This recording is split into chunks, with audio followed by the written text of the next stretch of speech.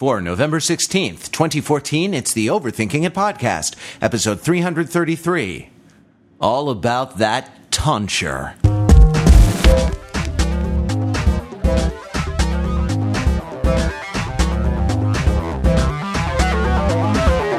Welcome to Overthinking It, where we subject the popular culture to a level of scrutiny it probably doesn't deserve. From New York City. New York City? Welcome to New York. Welcome to New York. I hear it's been waiting for me. I also hear that it's a concrete jungle where dreams are made of. There's nothing you can't do, which makes me think that there's nothing you can't do is actually like a type of substance, and dreams are made of this substance. It's also dangerously close to the moon.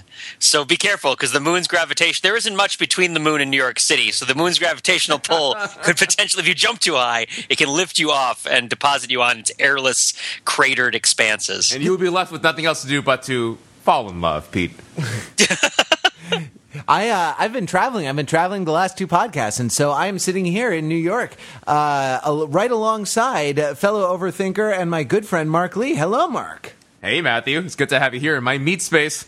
Whoa! It's the best space.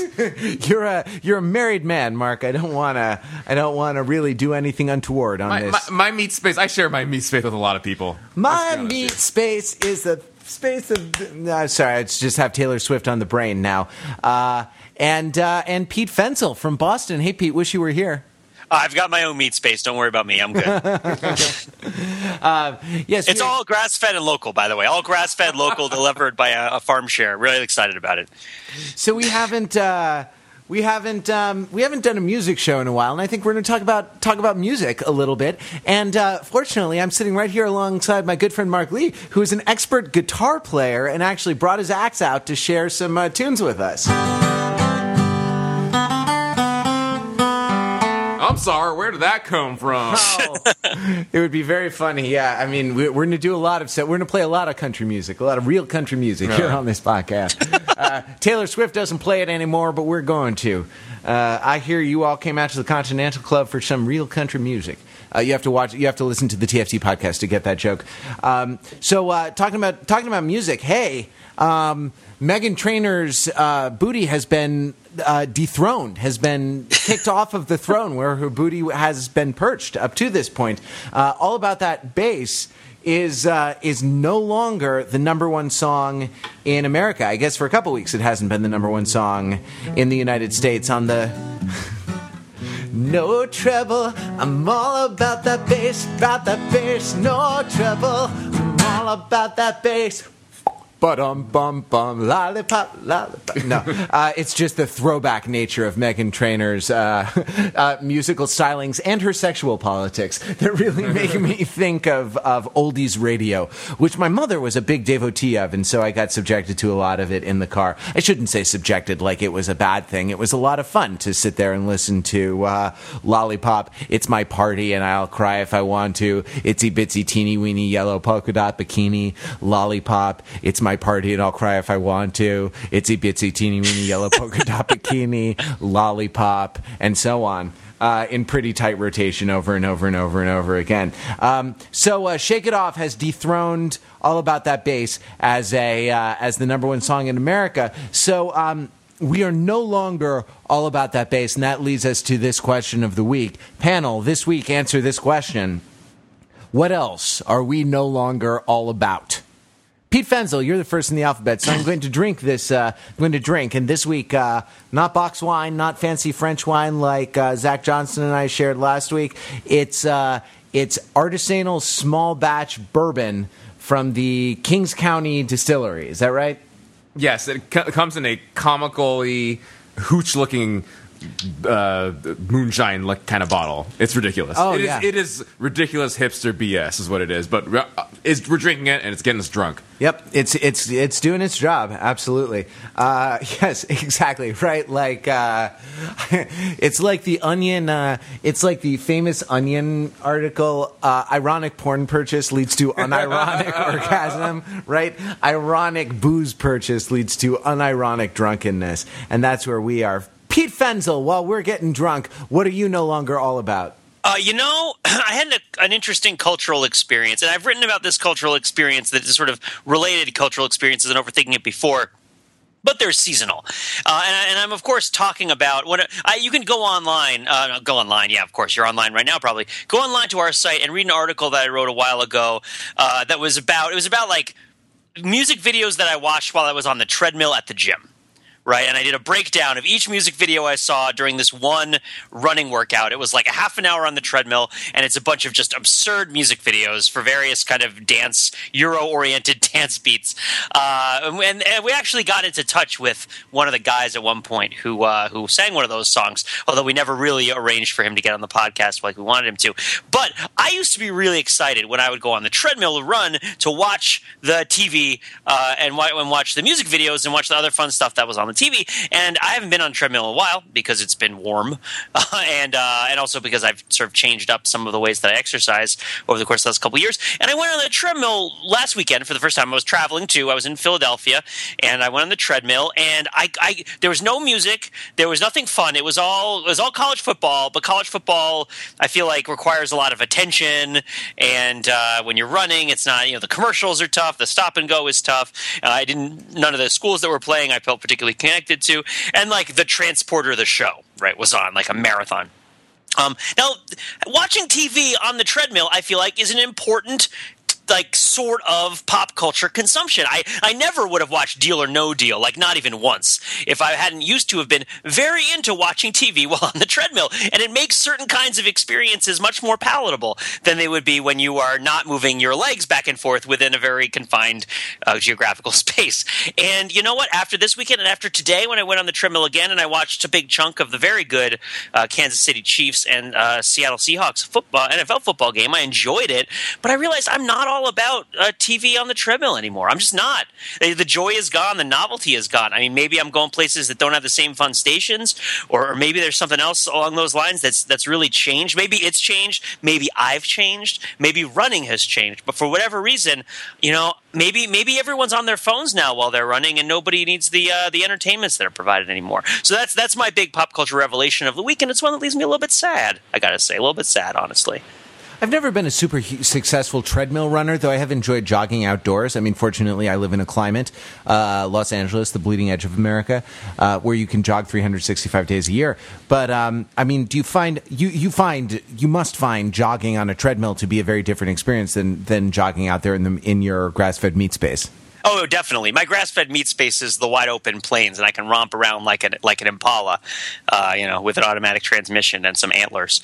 But yeah, like a gazelle. No, yeah, it's very different. It's very difficult psychologically to run on a treadmill if you haven't for a long time. But there was a time when I really did enjoy running on treadmills. I mean, I live in New England, and it gets very cold, and it gets very hostile outside. And my rule is I don't run outside when it's less than 15 degrees Fahrenheit.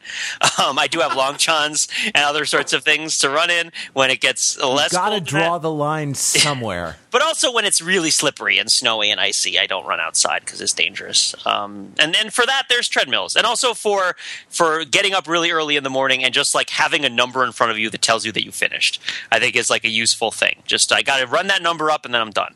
So I don't recommend a treadmill necessarily. It's not my favorite thing in the world, but it has its uses. Maybe not if you live in beautiful, bleeding Los Angeles with its edges and whatnot.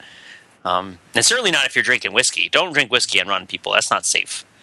Driving is Pete was all about that treadmill, No, what's the opposite? No jogging on. It's got to be no treadmill, guys. It's got to be no treadmill instead of no treble. Oh, Pete's all about that jog, no treadmill. He's all about that jog, no treadmill. We keep wanting to slow down and take it in like a shuffle beat so that it's like a country song, Yeah, well, I'll do that to sort of lead into my thing here, what I'm no longer all about. I'm all about that bass, no treble. I'm all about the bass, no treble. I'm all about the bass, no treble. All the right stuff and all the right, I don't know, what is it? All the junk in the right trunks or something like that? Anyway, yes, okay. Yes, nailed it, flawless. That was flawless, thanks, Mark. Pete. What you gonna do with all that junk? Inside that Megan Trainor? No, okay. All right, okay. So I did that to lead into my answer because I used to be all about that playing the guitar, no doing other things that weren't playing the guitar. And I'm no longer all about that. All that is to say that at some point in my adult life, I realized that from my teens, when I started learning to play the guitar, through my early adulthood, not a single day would go by without me playing the guitar. And at some point, I went like an entire week without it. And I'm like, what happened? Like, what happened to my life? How did my priorities change? Why am I no longer all about that guitar? No other things other than guitar. And I think the short answer is that it was, priority shift, the novelty of it goes away. But it was just, when I realized that, it was just a kind of a profound reminder of how priorities change, about how assumptions that you hold so dear are not constant, are not forever. And so here I am with the guitar. I'm glad to be playing it here. I'm glad that Matt being here and this podcast has given me an excuse to bring it out. But I'm no longer all about that guitar. But Mark, back me up here.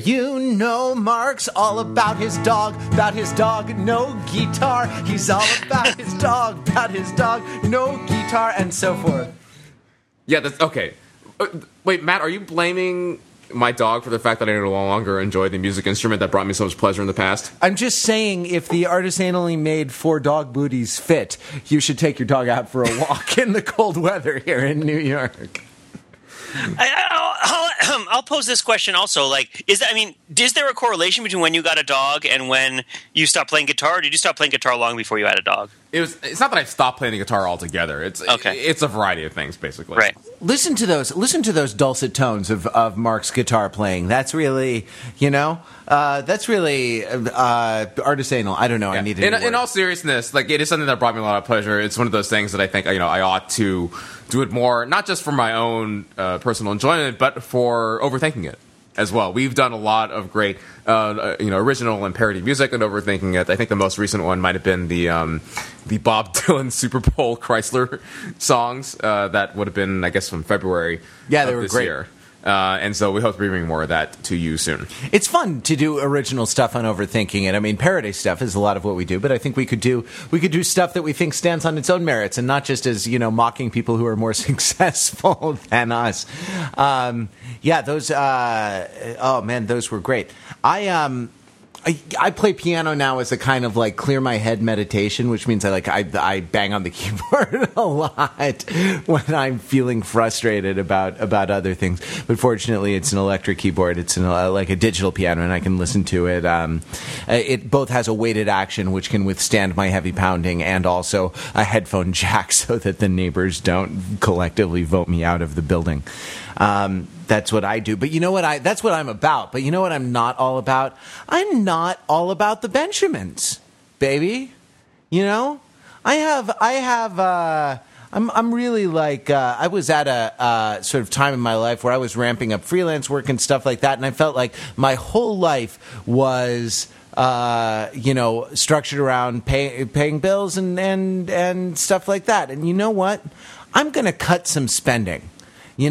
I listened to. I was visiting my girlfriend's family in Connecticut. That's why I'm on the East Coast here. And her aunt read me my horoscope this morning, and it's don't focus on the bottom line. Cut back on certain financial items so that you have space to pursue your other goals. So you know what? I actually don't know what I cut. I guess my artisanal coffee consumption. Right? No, Matt. No. We just had a conversation about how that is the one luxury that you allow yourself to have. Yeah, it's Nothing true. will take that away from you. It's true.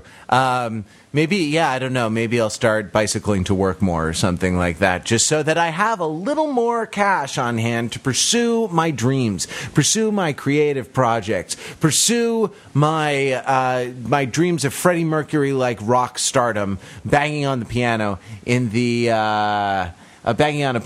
wee hours of the morning. Don't stop me now. Don't stop me. Mark, you got to back I know. me up I left you here. hanging dry there because I don't know what key that's on.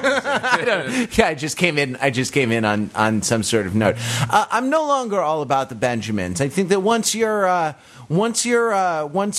material needs are taken care of, and if you are doing okay, turn your attention to your fellow man and perform acts of charity and service to the other people around you. Create beautiful things and make the world a nicer place. Don't maximize earning potential at the expense of everything else. Once you've taken care of your needs, turn that mind of yours to higher things. That great organ between your ears. Make it a factory for beauty. Matt, are you saying that I'm all about that self-actualization? No Benjamins. I'm all about that self-actualization. No Benjamins. I'm no longer. I'm also in Weird Al parody spirit. I'm no longer all about the Pentiums, baby. Not the Pentiums either, right? Because we all have i7 chips in our computers now, and that allows for a lot of stuff, like a lot of great extensions around virtualization and things like this. It's very useful, Don't you think, Pete? So, Pete, Yeah. question for you. I think in this conversation, I'm just about as useless as JPEGs to Helen Keller, as Weird Al says in that song. Which is edgy for Weird Al. Edgy and a little dark. But I always thought that line was well conceived in terms of where it falls in the song. Anyway, what's your question? Weird Al is his most successful when he's his most edgy. I actually felt a dearth of edginess in his recent album, and I liked a lot of the videos as they were released. And I thought his release strategy was brilliant. He owned that week, and every day it was like, okay, have you seen the Weird Al video for today? That was an incredible. That was an incredible album release. But I will say that, you couldn't get a lot more raw criticizing Lorde or parodying Lorde than doing a song about conspiracy theories and aluminum foil, right? I thought T-Pain's sort of diss track parody song of Royals, where it's now we're drinking Crown Royal, was pretty good. Was pretty edgy, right? And even if I don't think his criticisms of Lorde in particular are on point, I mean, I at least see the integrity of his opinion. You guys heard that one? No, I haven't. Can you fill us in on just the general thrust of T-Pain's parody of Lorde? Well, it proceeds from what I think is a flawed premise, which is that sort of Lorde's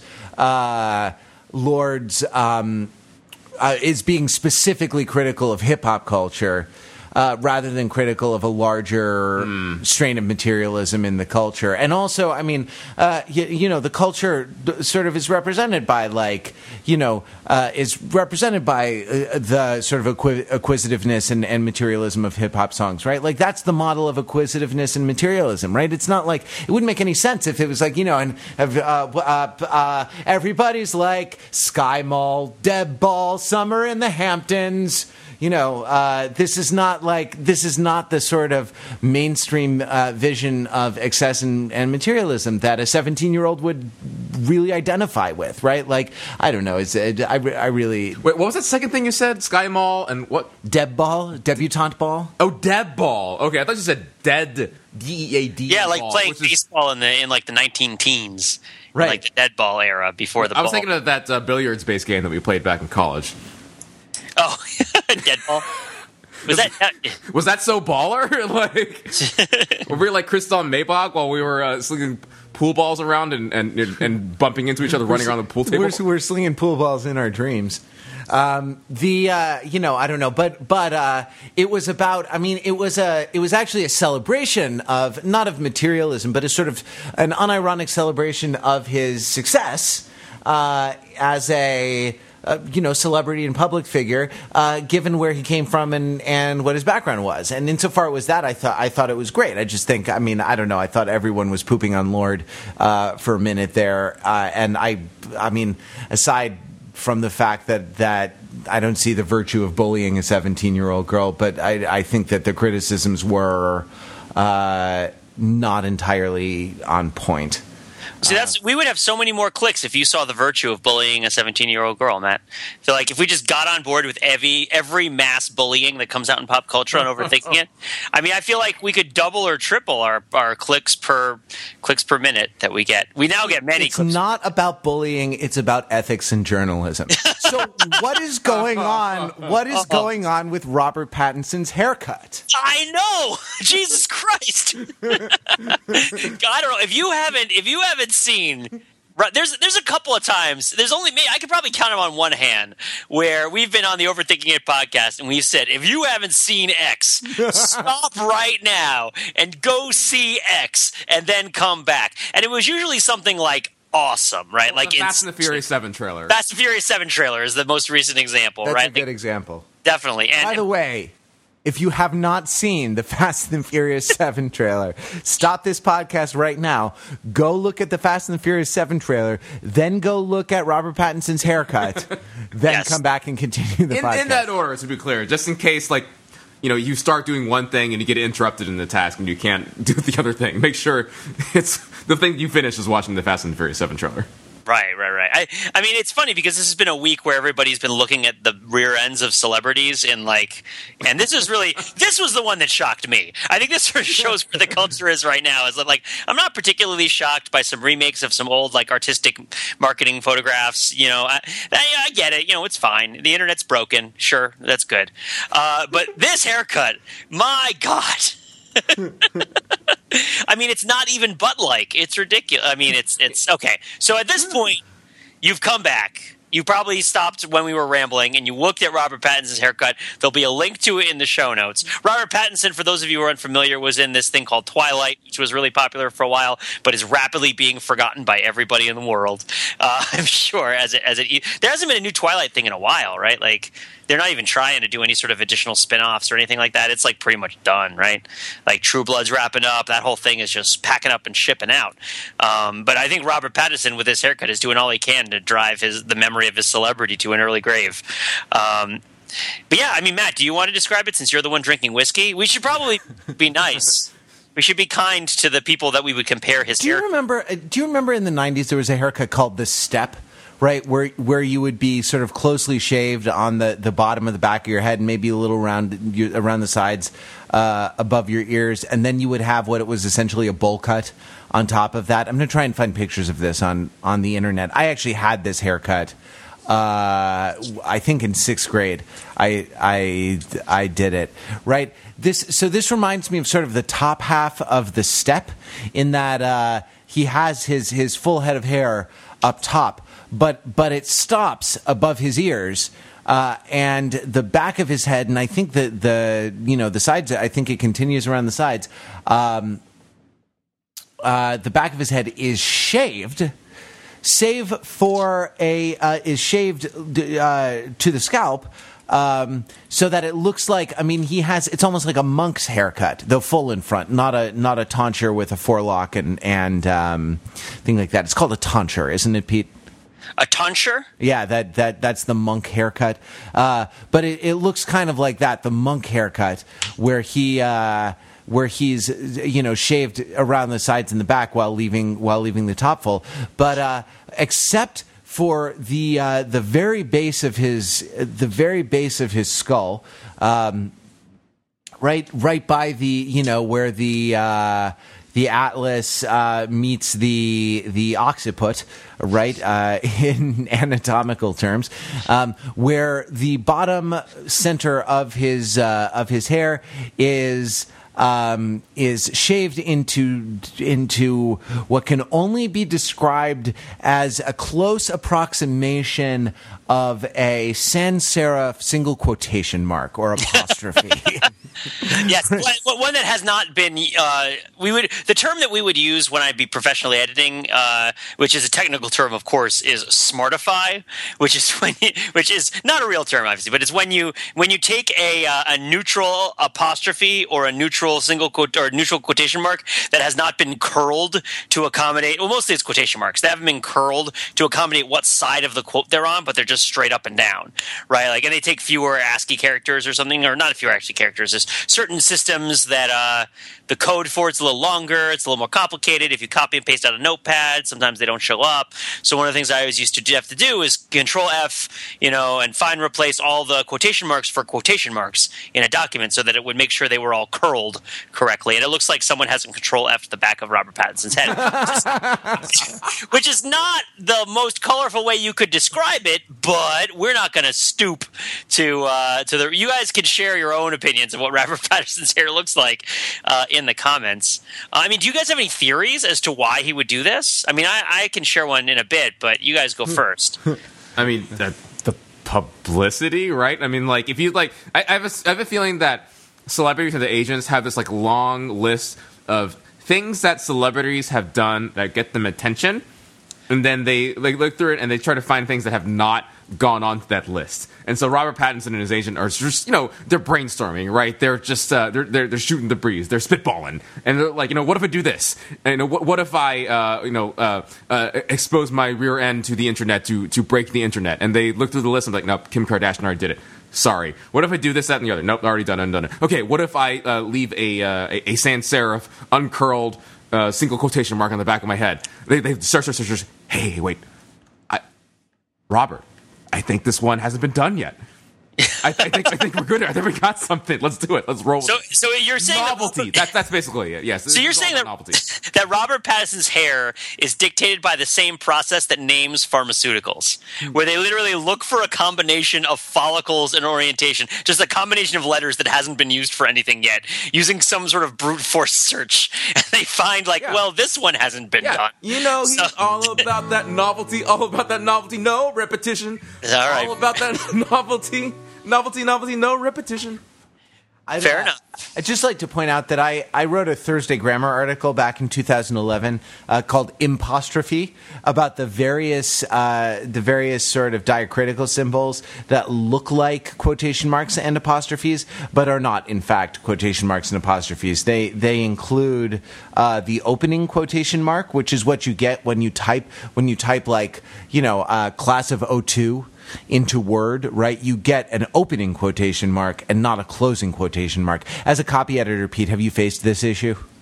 The opening quotation mark and the closed quotation mark all the time. The idea that when you type a single quote, right, in order to abbreviate something like "go get 'em" or "class of '02," right? Like what Word gives you by default the opening quotation mark, right? Because after a space, the 6 quotation mark and not the 9 quotation mark, right? Because remember, the opening quotation marks are 6 or 66, and the closing quotation marks are 9 or 99. Depending on whether you're British or American. And so when they come after a space, Word assumes that you are opening a quotation, and so will give you the opening quotation mark, which is not the case when you're actually trying to use an apostrophe, which is a notionally distinct but typographically identical symbol to the. I would. In that example, I would use an apostrophe, not a. Can you even type a single open quotation mark into Word? Sure, you hit the apostrophe key. Fair enough. Do a little experimentation afterwards with your meat space. Afterwards, I'm doing it right now. Come, I'm doing Open Office right now to see. Here's when we're talking about typography. Could it be a pipe? Is that the technical term for it? Yeah, could it be like the pipe character. It's too much. It's too wide to be a pipe. I mean, it's almost like, I don't know, if I were a plane flying alone in the sky and I was looking for some kind of surface to land on. So here's my theory. I think that Robert Pattinson is professing his allegiance to the Manchu King dynasty. I think that he's finally decided that it is time for him to get rid of it's referred to in translation as the tonsure decree, because this episode is clearly all about that tonsure, right? Like it's all about the pates of the friars and the various forced traditional haircuts. But when the Qing dynasty came in and they conquered China, like the Manchu, right? They imposed the hairstyle of the queue on the Han Chinese, right? Which is like the braid in the back and everything. Everything is gathered down into the braid and the ponytail, and you're not allowed to wear your regular hairstyle, and you're not allowed to cut it, right? You're not supposed to cut off your queue is part of it as well. And I think Native Americans also had queues like this as well. But clearly, I thought that clearly this is like first I thought it was the suggestion of a rat tail, right? It's like the idea of because it's not a mullet, right? And I agree that it's related. It's the idea of a rat tail at Key West. Yes, the idea of a rat tail at Key West. Exactly. I can't even recite that poem anymore because I only remember the version I wrote about Gene Roddenberry's Andromeda. But said the horizon of the event. But yeah, so like it looks notionally related to a rat tail. But obviously it's also notionally related to a shelf cut or a bowl cut, right? A la Backstreet Boys, like Nick Carter, circa early 90s, whatever, Jonathan Taylor Thomas or whatever, maybe the other kid from Home Improvement, right? But this thing sticking out the back, I really think it's got to be some sort of like, maybe it's like a Samson thing, right? Like if he grows that. I'm all about that tonsure, venere mur cernui. I was a vampire in the movies, but monastic life agrees with me. Praestet fide supplementum. So do you guys ever type a word that you've been looking up for unrelated reasons into the news section of Google and see what comes back? So like, what's the news? What's the news related to tonsure? Out there today. So the first story appears to be in Farsi, it's in Tamil. It's in Tamil, and I can't read it because it's not even in the Latin alphabet. The second one is about Chatika sterilization deaths. Oh my goodness, this is really dark. Tonsure is dark. So yeah, it's there's heartrending stories about people in Chhattisgarh. 39 dead children, 14 dead women, and there's a barber involved. Yeah, which is so sad. They had to tonsure 3 of the children. Oh, but then there's this story from the Philadelphia Tribune about Bill Cosby on Veterans Day. And it says, our veterans have fought. There's a guy speaking. His name is Hughes. His name is State Senator Vincent Hughes, who invited the visit of Bill Cosby to his Veterans Day event in Philadelphia. And he said, our veterans have fought proudly and sacrificed great tonsure, the safety of our nation.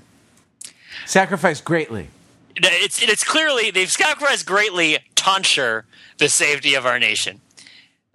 It's clearly supposed to be to ensure the safety of our nation. It is not, in fact, to ritually shave the heads of everybody in our country, although there is tonsure associated with military service, right? Like the ritualistic head shaving that takes place to new recruits into the military.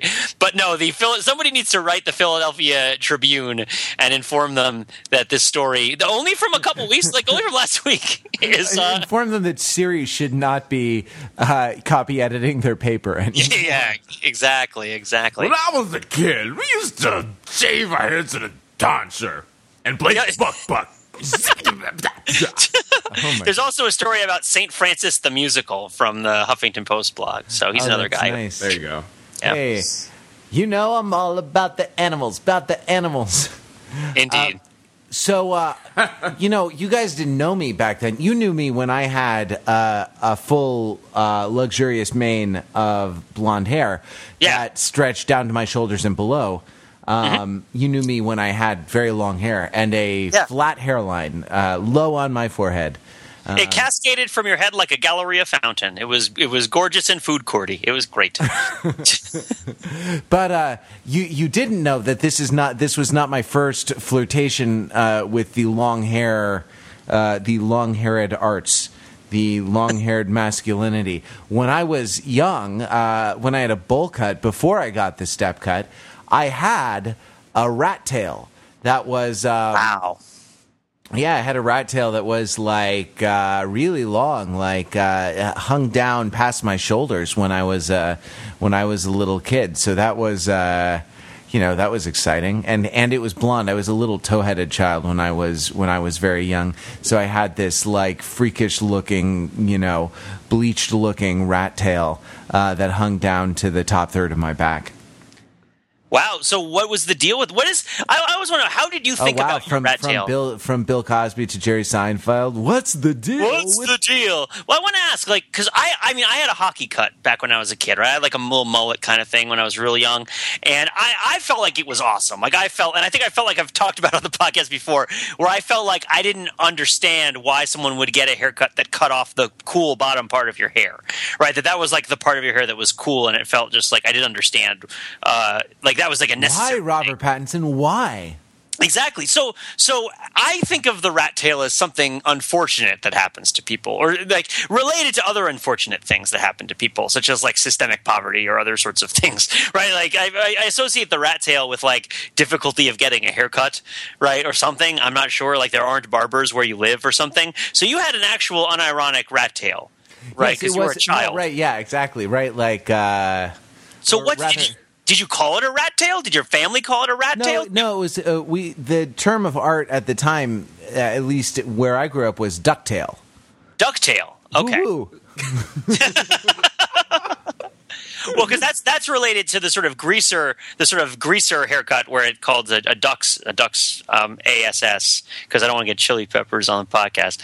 But the duck's butt haircut was like something in the 50s, I think, right? And so yeah. So, but that's a DA, right? Is a DA? Yeah. And so you had a DT, right? And it's and I think that the ducktail I think is distinct from a DA.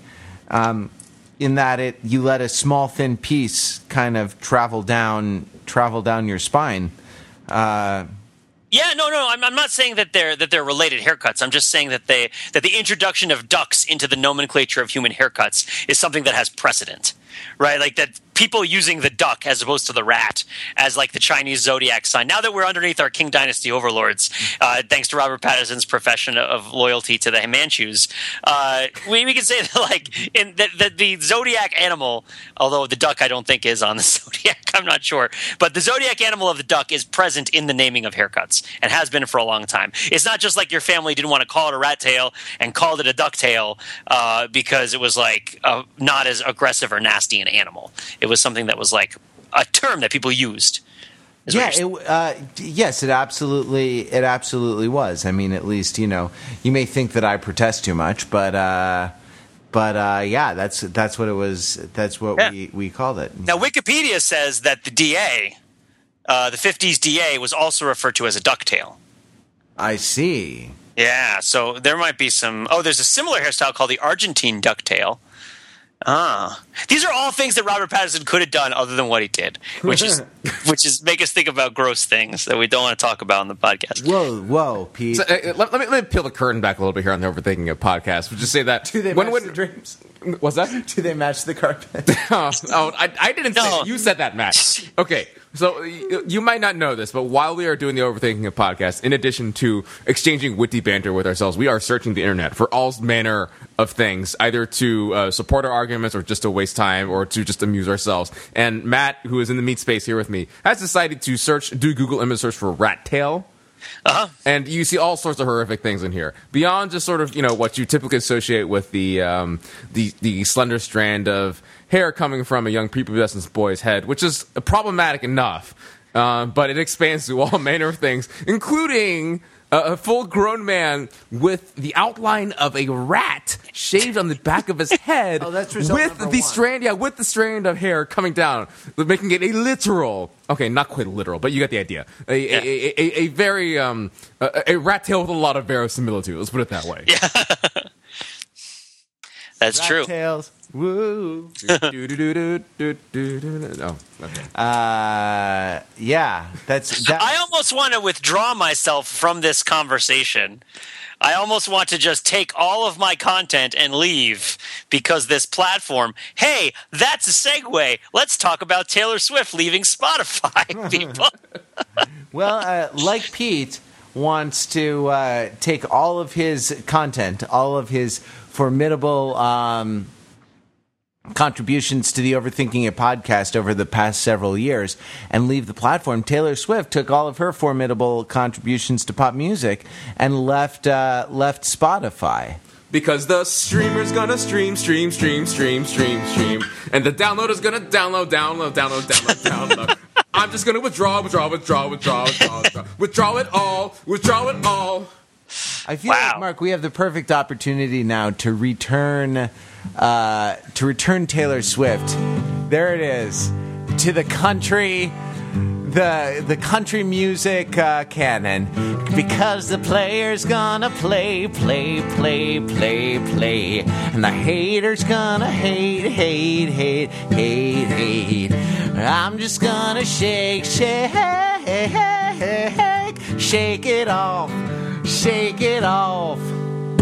Yeah, that was good. We should record that as a single and sell it for 99 cents. I was imagining you with a pair of overalls with the knee torn off and like a big broad hat with a big gray beard and a thistle sticking out of your mouth or a pipe, sort of like one of the dolls that Happy Harry tries to threaten in the Aqua Teen Hunger Force episode about Highlander. I was just imagining myself as one of the country bears in the Country Bear Jamboree. Oh, nice one. Well, we already talked about that whole taxonomy. Yeah, exactly. And what was the name of that guitar move that you taught us about a bunch of episodes ago when you're talking about making things country? Oh, country. Oh, well, it's not a guitar move. It's a piano lick. It's called the Floyd lick, and it goes like this. Like that, right? The 2-3. Yeah. Gotcha. It's a sus2. It's technically a sustained sus2, and then it resolves to the 3. On piano, it's very easy to do because you just kind of roll on with your fingers, and it's called the Floyd lick after the piano player. Here's another way to like that. Yeah, I think that sounds pretty country, right? Yeah. Floyd, I didn't want to get obsessed with the same topic again, but I just wanted to be reminded. Well, Floyd, I think that was on the TFT podcast or was that on this one? No, it was on this one. Oh my goodness, I get confused with all the podcasts that we have. After Floyd Kramer, the piano player who is known for using it.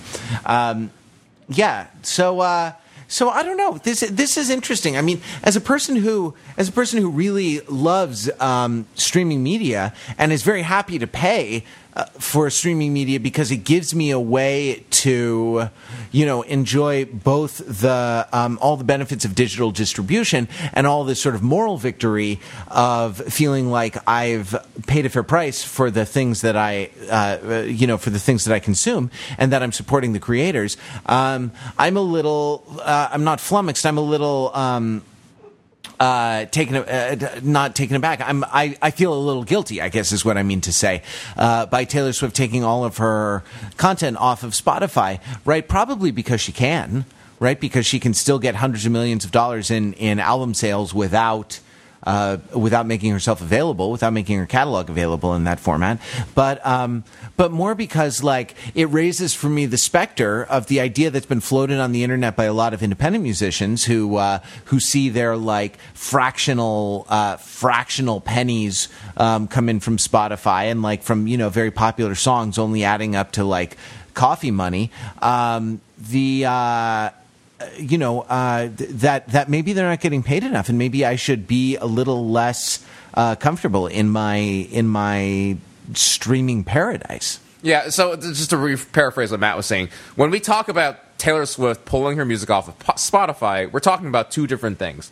One is the hegemonic power of Taylor Swift that she wields like a bludgeon across the internet and across the cultural landscape. And the other thing we talk about... Taylor Swift has a bludgeon that she wields across the cultural landscape. Yeah, okay. Yeah, all right. And the other thing we talk about, as Matt was saying, is the fragile and rapidly changing economics of the popular music economy. Right? And it very much says that we do not know, we're not entirely sure where this massive transformation from physical media to digital has fully taken us, and where this is going to go. We have a sense of where it's going to take us, but Taylor Swift has sort of interrupted that linear narrative towards the march towards all you can need on-demand streaming thing. And so both of those things, I think, are very interesting things to talk about. I don't know, Pete, if you have an idea of which one of those to tackle first. You seem to react quite strongly to this idea of Taylor Swift as the hegemon wielding her bludgeon across pop cultural landscape. I mean, I guess. I mean, it's hard to say that people operate in fear of Taylor Swift and her retribution, but I think, she's clearly trying to put pressure on Spotify, and it's possible that Spotify will bend to the pressure by paying out a little bit more. I think I've read a little bit about this issue around, and I'm not a huge expert on it, but it seems like the people are reporting being paid even less than Spotify is saying that they're paying people in certain cases, and in particular, it looks like. And I read one place where they gave assurances that over the course of the next year, things would be made up, which to me says like one of two things. One, they're going to give Taylor Swift more money just retroactively, and they're going to account for it as what should have happened in the first place in the hopes that it'll bring her back. And the other is that they might be using some creative amortization or some sort of or they might be relying on a payment process to slow down their issuing of checks to people, or to delay things, and that there might not be a check, right? They might be counting on a lot of these people not really having robust accountants departments or that are looking into these issues, and not really having any sort of way of voicing a concern to Spotify. So it might be possible that Spotify is underpaying. It's also, the thing here's the interesting thing for me about Taylor Swift's statement to Time Magazine about pulling her music from Spotify. She doesn't suggest that people should buy her album in stores. She suggests that they should buy it online elsewhere. She stresses iTunes, Beats Music, and Rhapsody, all as three different options that she's on board with in terms of buying her music online. To be clear, when you say buy music online, you mean purchase the downloads on iTunes, or pay for the streaming on Beats or Rhapsody, right? You don't actually buy and purchase the music outright on those other two services. Well, no. And as of course, the idea of what buying is something that changes from time to time in culture to culture. But I just mean exchanging currency for shake, right? That's all I mean. Is it giving Taylor Swift money in exchange for listening to her music? Yeah, so in iTunes, you pay iTunes, and you get whatever limited rights you have on iTunes to the stuff that you download or stream, right? And you can buy Taylor Swift. Well, I say buy because it's a la carte, right? You can exchange money for rights specifically to Taylor Swift's tracks or her album, 1989, right? Which is, as we all know, a spiritual sequel to Van Halen's 1984, which I'm very excited about.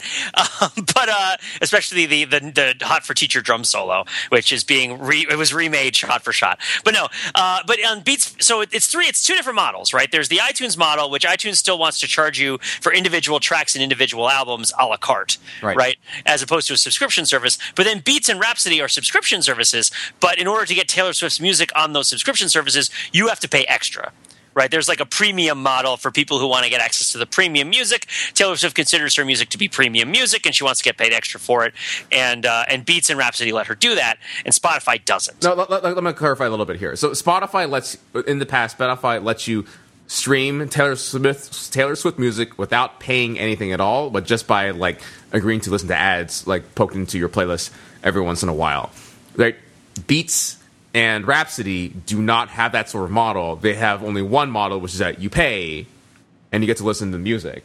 And that is what Taylor Swift, I believe, is at the heart of the sort of the business dispute going on here, which is that Taylor Swift doesn't like that Spotify has this option where you don't have to pay to subscribe to the service. You can just listen in an ad-supported way, because the reimbursement rates for those streams is a fraction of what it is for the paid thing. I don't think you got it quite right. I don't think you got it quite right. Spotify does have a premium service that you can pay. Yeah, absolutely. Yeah. And what Taylor Swift wanted to do was say that you can't listen to Taylor Swift music just through the free ad-supported streams on Spotify, that she wanted to only listen to it on Spotify through the paid premium model. Well, what she's suggesting is that she's not saying, Spotify, you need to offer my album to premium members only. She's saying Spotify doesn't use a model that has any sort of designation of who gets what content at all. Right? Like, Sure. So I just want to clarify, like, she's, and also it's, I think Beats and Rhapsody Sheep seems to be implying they have tiered memberships, right? Where it's not just you pay and you listen, it's like you pay or you can pay more, right? You get you get the base package or you get the premium package, right? But that's what, and she's not saying, she's saying like that she thinks that there should be an exchange of money for her music, right? Like, and that the delivery system shouldn't be content agnostic. I guess and the purchasing shouldn't be content agnostic. It shouldn't be like you pay for whatever it is, right? Like, and you get whatever music there is, right? That there should be choices, I suppose, because she can compete, right? And she can compete for those choices. I think so, right? I'm sorry, you go ahead.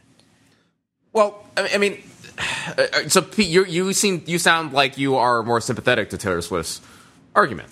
Yeah, I actually have a friend who has a country band, and her Spotify album. Are they a pop band now? No. They're actually going the other way. It's Nora Jane Struthers in the Party Line. If you want to check them out on Spotify or anywhere else. But she posted to Facebook. She tries to make her money off of Kickstarter and off of Patreon because she got like 100,000 plays of her album, 120,000 plays of her album on Spotify, and made like $100.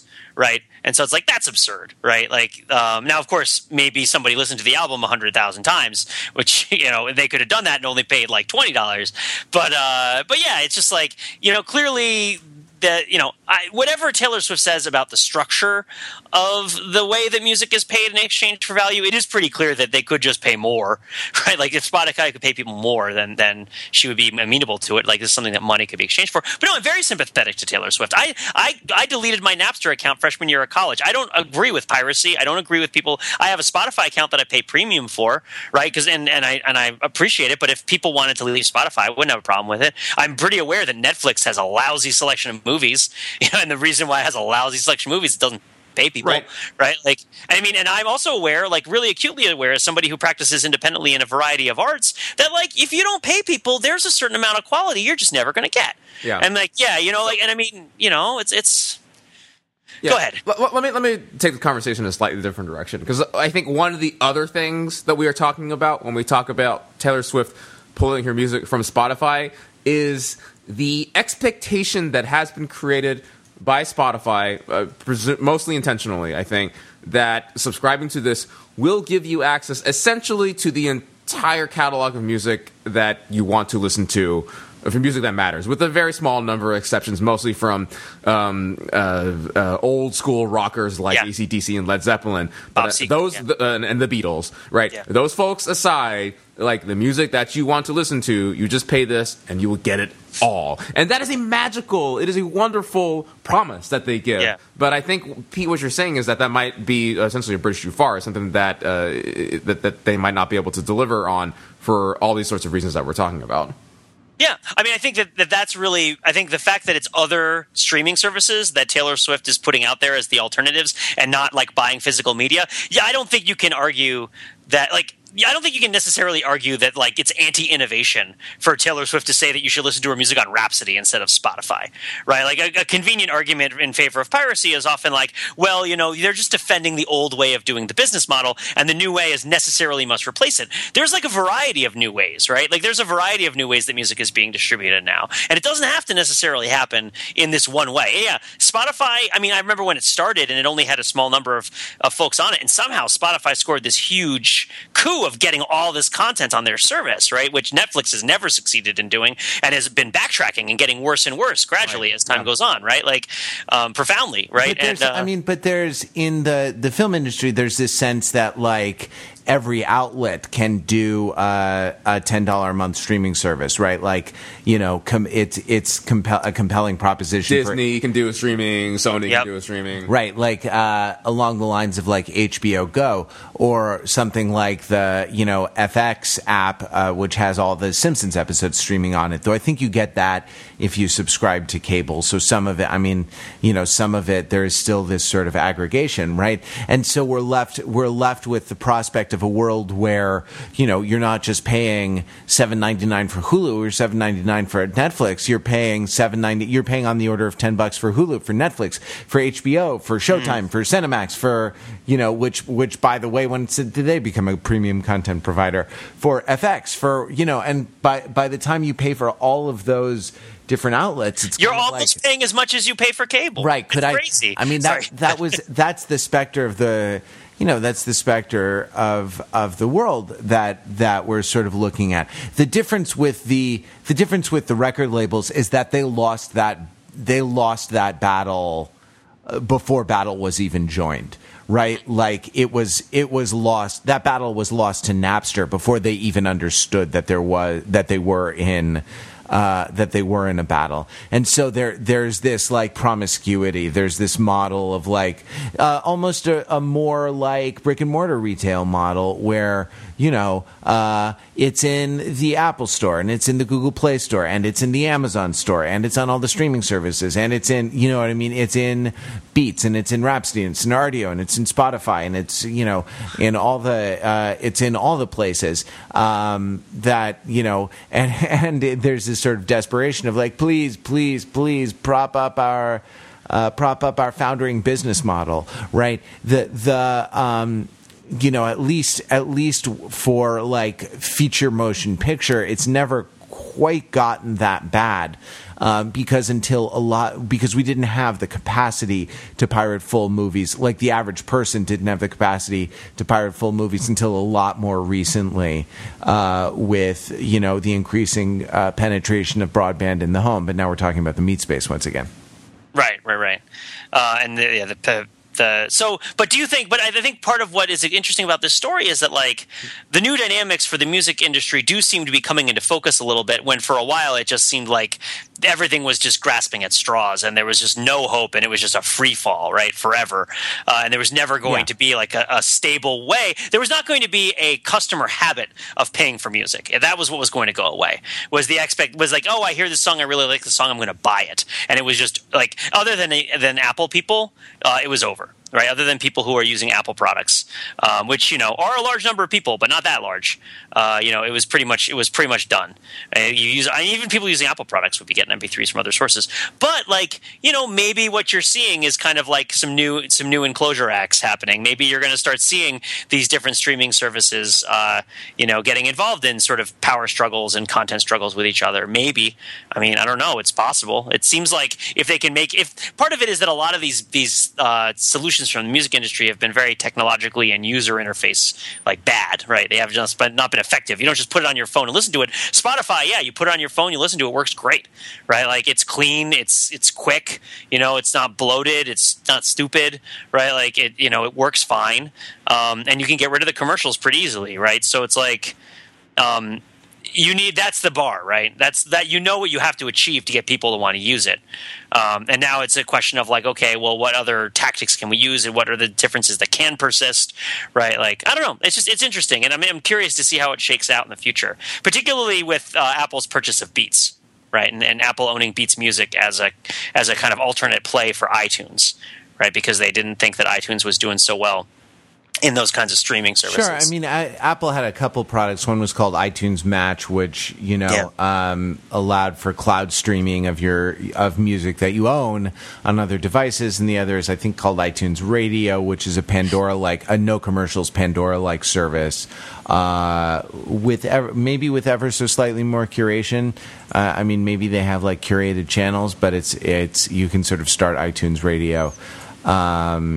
As well. And I don't know, Apple probably has more data than anyone about how we listen to our music, right? And so much of their interface is geared towards shuffle that I sort of wonder if the advent of iTunes Radio was sort of based on their business intelligence that the way that we listen to music is actually on shuffle. I don't know if that's because that's the option they tend to privilege in their interfaces and things like this, but like I almost never listen to music on shuffle, right? Like really? oh yeah, I listen to a particular song or a particular album in order. And I mean, that's why Ryan Sheely and I have an album-oriented podcast on the Overthinking It Network called the TFT Podcast, which, as we all know, stands for Theory for Turntables. We rebooted recently with that title. Nice. The Theory for Turntables podcast, but yeah, no, it's never like, because my library is too varied, right? Like it would be all about that bass and then the third movement of Christoph Penderecki's Credo, and then like some weird Bob Dylan thing, and then a Tori Amos bootleg, and then like I don't know, some Depeche Mode that I was into when I was 13, and then and on and on and on. There would be no sort of unity. There would be it's really a mess. It's a terrifying place, my meat space. Whereas I have like playlists for particular sorts of purposes. I have, a running playlist, a lifting playlist. I have a brunch playlist, and I can shuffle it. Wait, hold on. Yeah, you have a brunch playlist? I do. It's actually called Over Breakfast. It is a playlist that I play when I am making or eating brunch or breakfast with my girlfriend. I see. Okay, yeah. So I thought that you and she would go out to a brunch restaurant, wait in line for 45 minutes. We talked about the dynamics of this in the brunch cast, which actually was recorded in the very apartment in which now I sit. The dynamics of brunch, but it seemed to me that the brunch playlist was you would do this, sit down at the table, order your food, both put in headphones and click play on the brunch playlist. No, that's absurd, Matt. Now, I would have a giant boombox shaped cell phone mount that I would put on the table. I would plug the phone in, right? And I would put Bluetooth speakers underneath the table for the subwoofers, and then we would just rock out. And we'd put a cardboard box down and pop and lock and break dance around the Eggs Benedict. Listen, all I gotta say is that the bruncher's gonna brunch, and the luncher's gonna lunch, and I'm just gonna what? I just want some eggs. Poached or boiled. Not munch. You don't want to go with munch. You just want to go with eggs as rhyming with lunch and brunch. Never mind. I should. I'm not there. I'm not in the moment. I'm sure your music is being spoken to you. That was great, Pete. That was Wow. What one hell of a no butt there from Pete Fenzel. On the Overthinking. I'm so negative. I know. Well, okay. So let's take it out one more level, right? So I think we've seen the adaptation of the music celebrity, even more than we've seen the adaptation of the music business. Is recording artists. I think one thing that sticks with me when I think about events like Taylor Swift pulling out of Spotify is something that Jordan once told me about Pavarotti and Celine Dion, right? I was asking Jordan if Pavarotti was the greatest opera tenor of all time, and he said it really depends on what era you're talking about because the values in music change, right, depending upon what the era and the way that music is dealt with. And so the era that Pavarotti and Celine Dion lived in was the era of high fidelity CD recordings and reproduction. And so all you had to do, not all you had to do, but what you had to do to be really successful is you had to have one time when you were the best, right? And that had to be captured and printed on a CD so that people could listen to it in really high quality, like all the time. They can listen to this one time that you were truly, truly awesome. And it's hard to compare that to like a different era where the best tenor might be somebody who gave, shows every night for years or decades, right? Like if the idea is you have to go to the theater to listen to the opera, then the best tenor is not going to be somebody like Pavarotti, who on his on days is the best there is, but who has like more sick days and who has like kind of work ethic issues. Debatably, he's passed on now. I don't want to speak ill of him, but he wasn't known as a particularly consistent performer. He was known for being fairly erratic among opera tenors, and not like Plácido Domingo, right, would be somebody who was more seen as consistent over the years, right, but didn't have the pipes that Pavarotti had, the gift, right? And so all the singers from the height of the CD era who did really, really well are often people with great virtuosity, right, huge virtuosity, whereas nowadays, with the idea that you're not going to go out to the store and spend $20 on an album, there's less money in making the best recording ever. Right? And nowadays, the model of compensation for music has to do with being remembered and becoming this cultural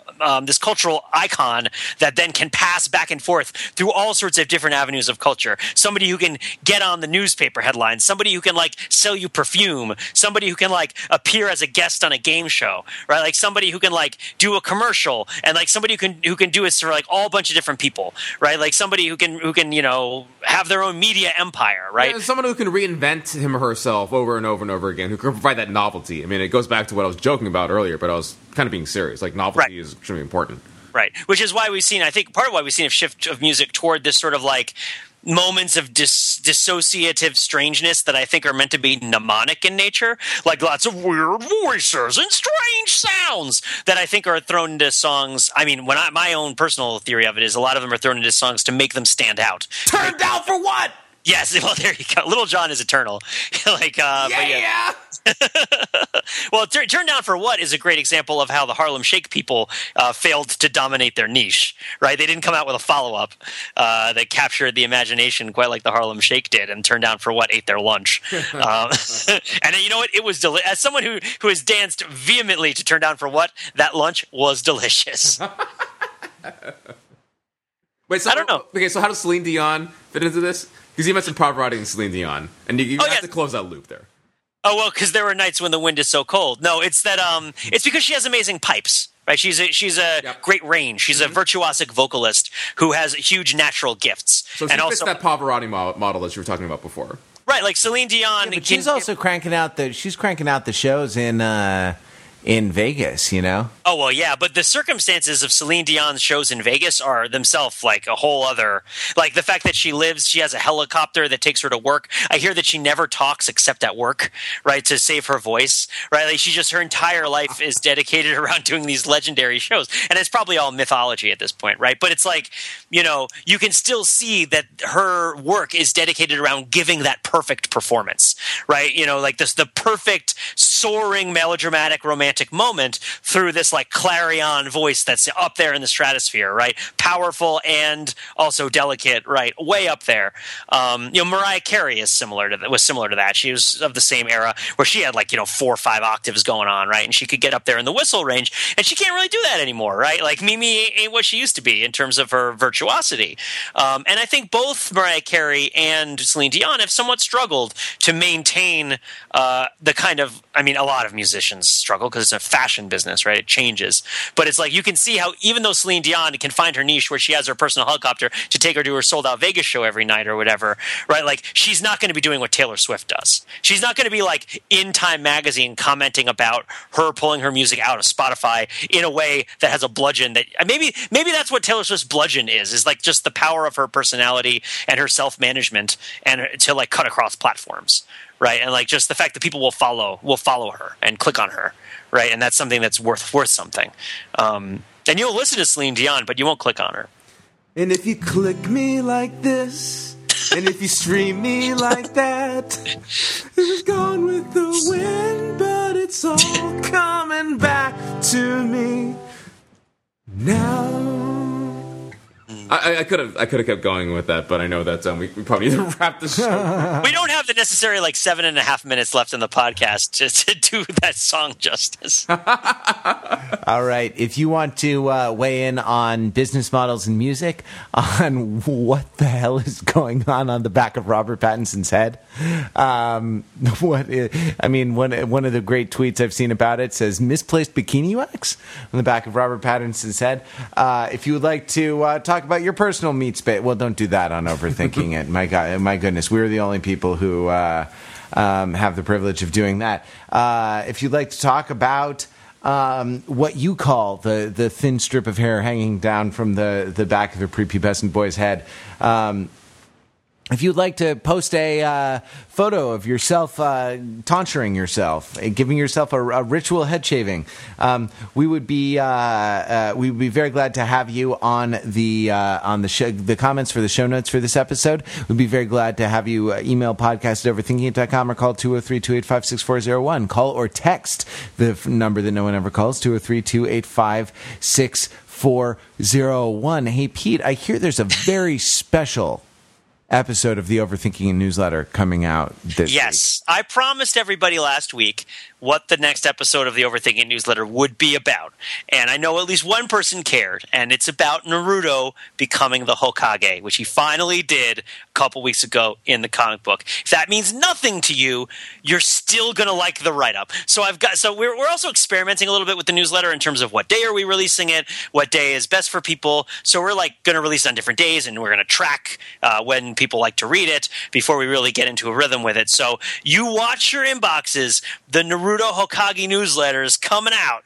And if you have no familiarity with Naruto at all, I hope I found a novel and interesting way to tell the story and a new challenge. And also thanks to everybody who did the challenge from last week. The 187 challenge. The 187 challenge from last week's newsletter. I particularly liked the phrase, the term pop hopper for somebody who leaves something when it gets too cool. Right? And it's like, I liked Green Day before it was cool. Oh, you're a pop hopper. Like you jump off of trends. Yep. I enjoy that. I also enjoyed the bemoaning the offensiveness of Monster Island.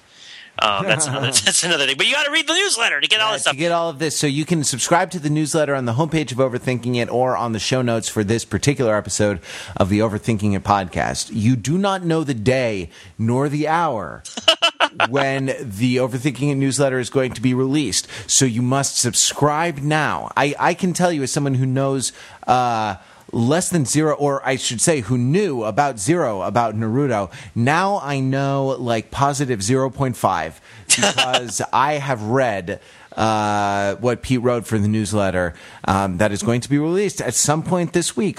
You just got to subscribe. Listen, we had people complaining to us all the time about not enough writing on Overthinking It, not enough text articles. Oh, you guys are just a media site now with all your YouTube videos and all of your podcasts, to which I say, well, yeah, that's not a bad thing. But also, if you want the writing, here it is. This is your opportunity. This is where the writing is. It is in the Overthinking It newsletter. You can find that, a sign-up form for that on the homepage of the site. Also, don't forget that, next week is Black Friday already. Ooh. It's coming up sooner than you think. And with Black Friday comes the Overthinking It Black Friday gift guide. So we'll be back with more recommendations of insane ways to brew coffee. More. I usually come in with the absurdly expensive gift. I think one year was the box set of Kurosawa, which, I mean, still, if anyone got that, let me know, because that sounds like it was just an awesome 60 DVDs that you could buy for yourself, or a loved one, or several loved ones. Yes, that's coming soon, and that's an important promotion for us. So we hope that you participate in it by buying your gifts through the affiliate links on Overthinking It. This podcast will be back next week with more Overthinking. Till then, you can visit us on the web at www.overthinkingit.com, where we subject the popular culture to a level of scrutiny it probably doesn't deserve.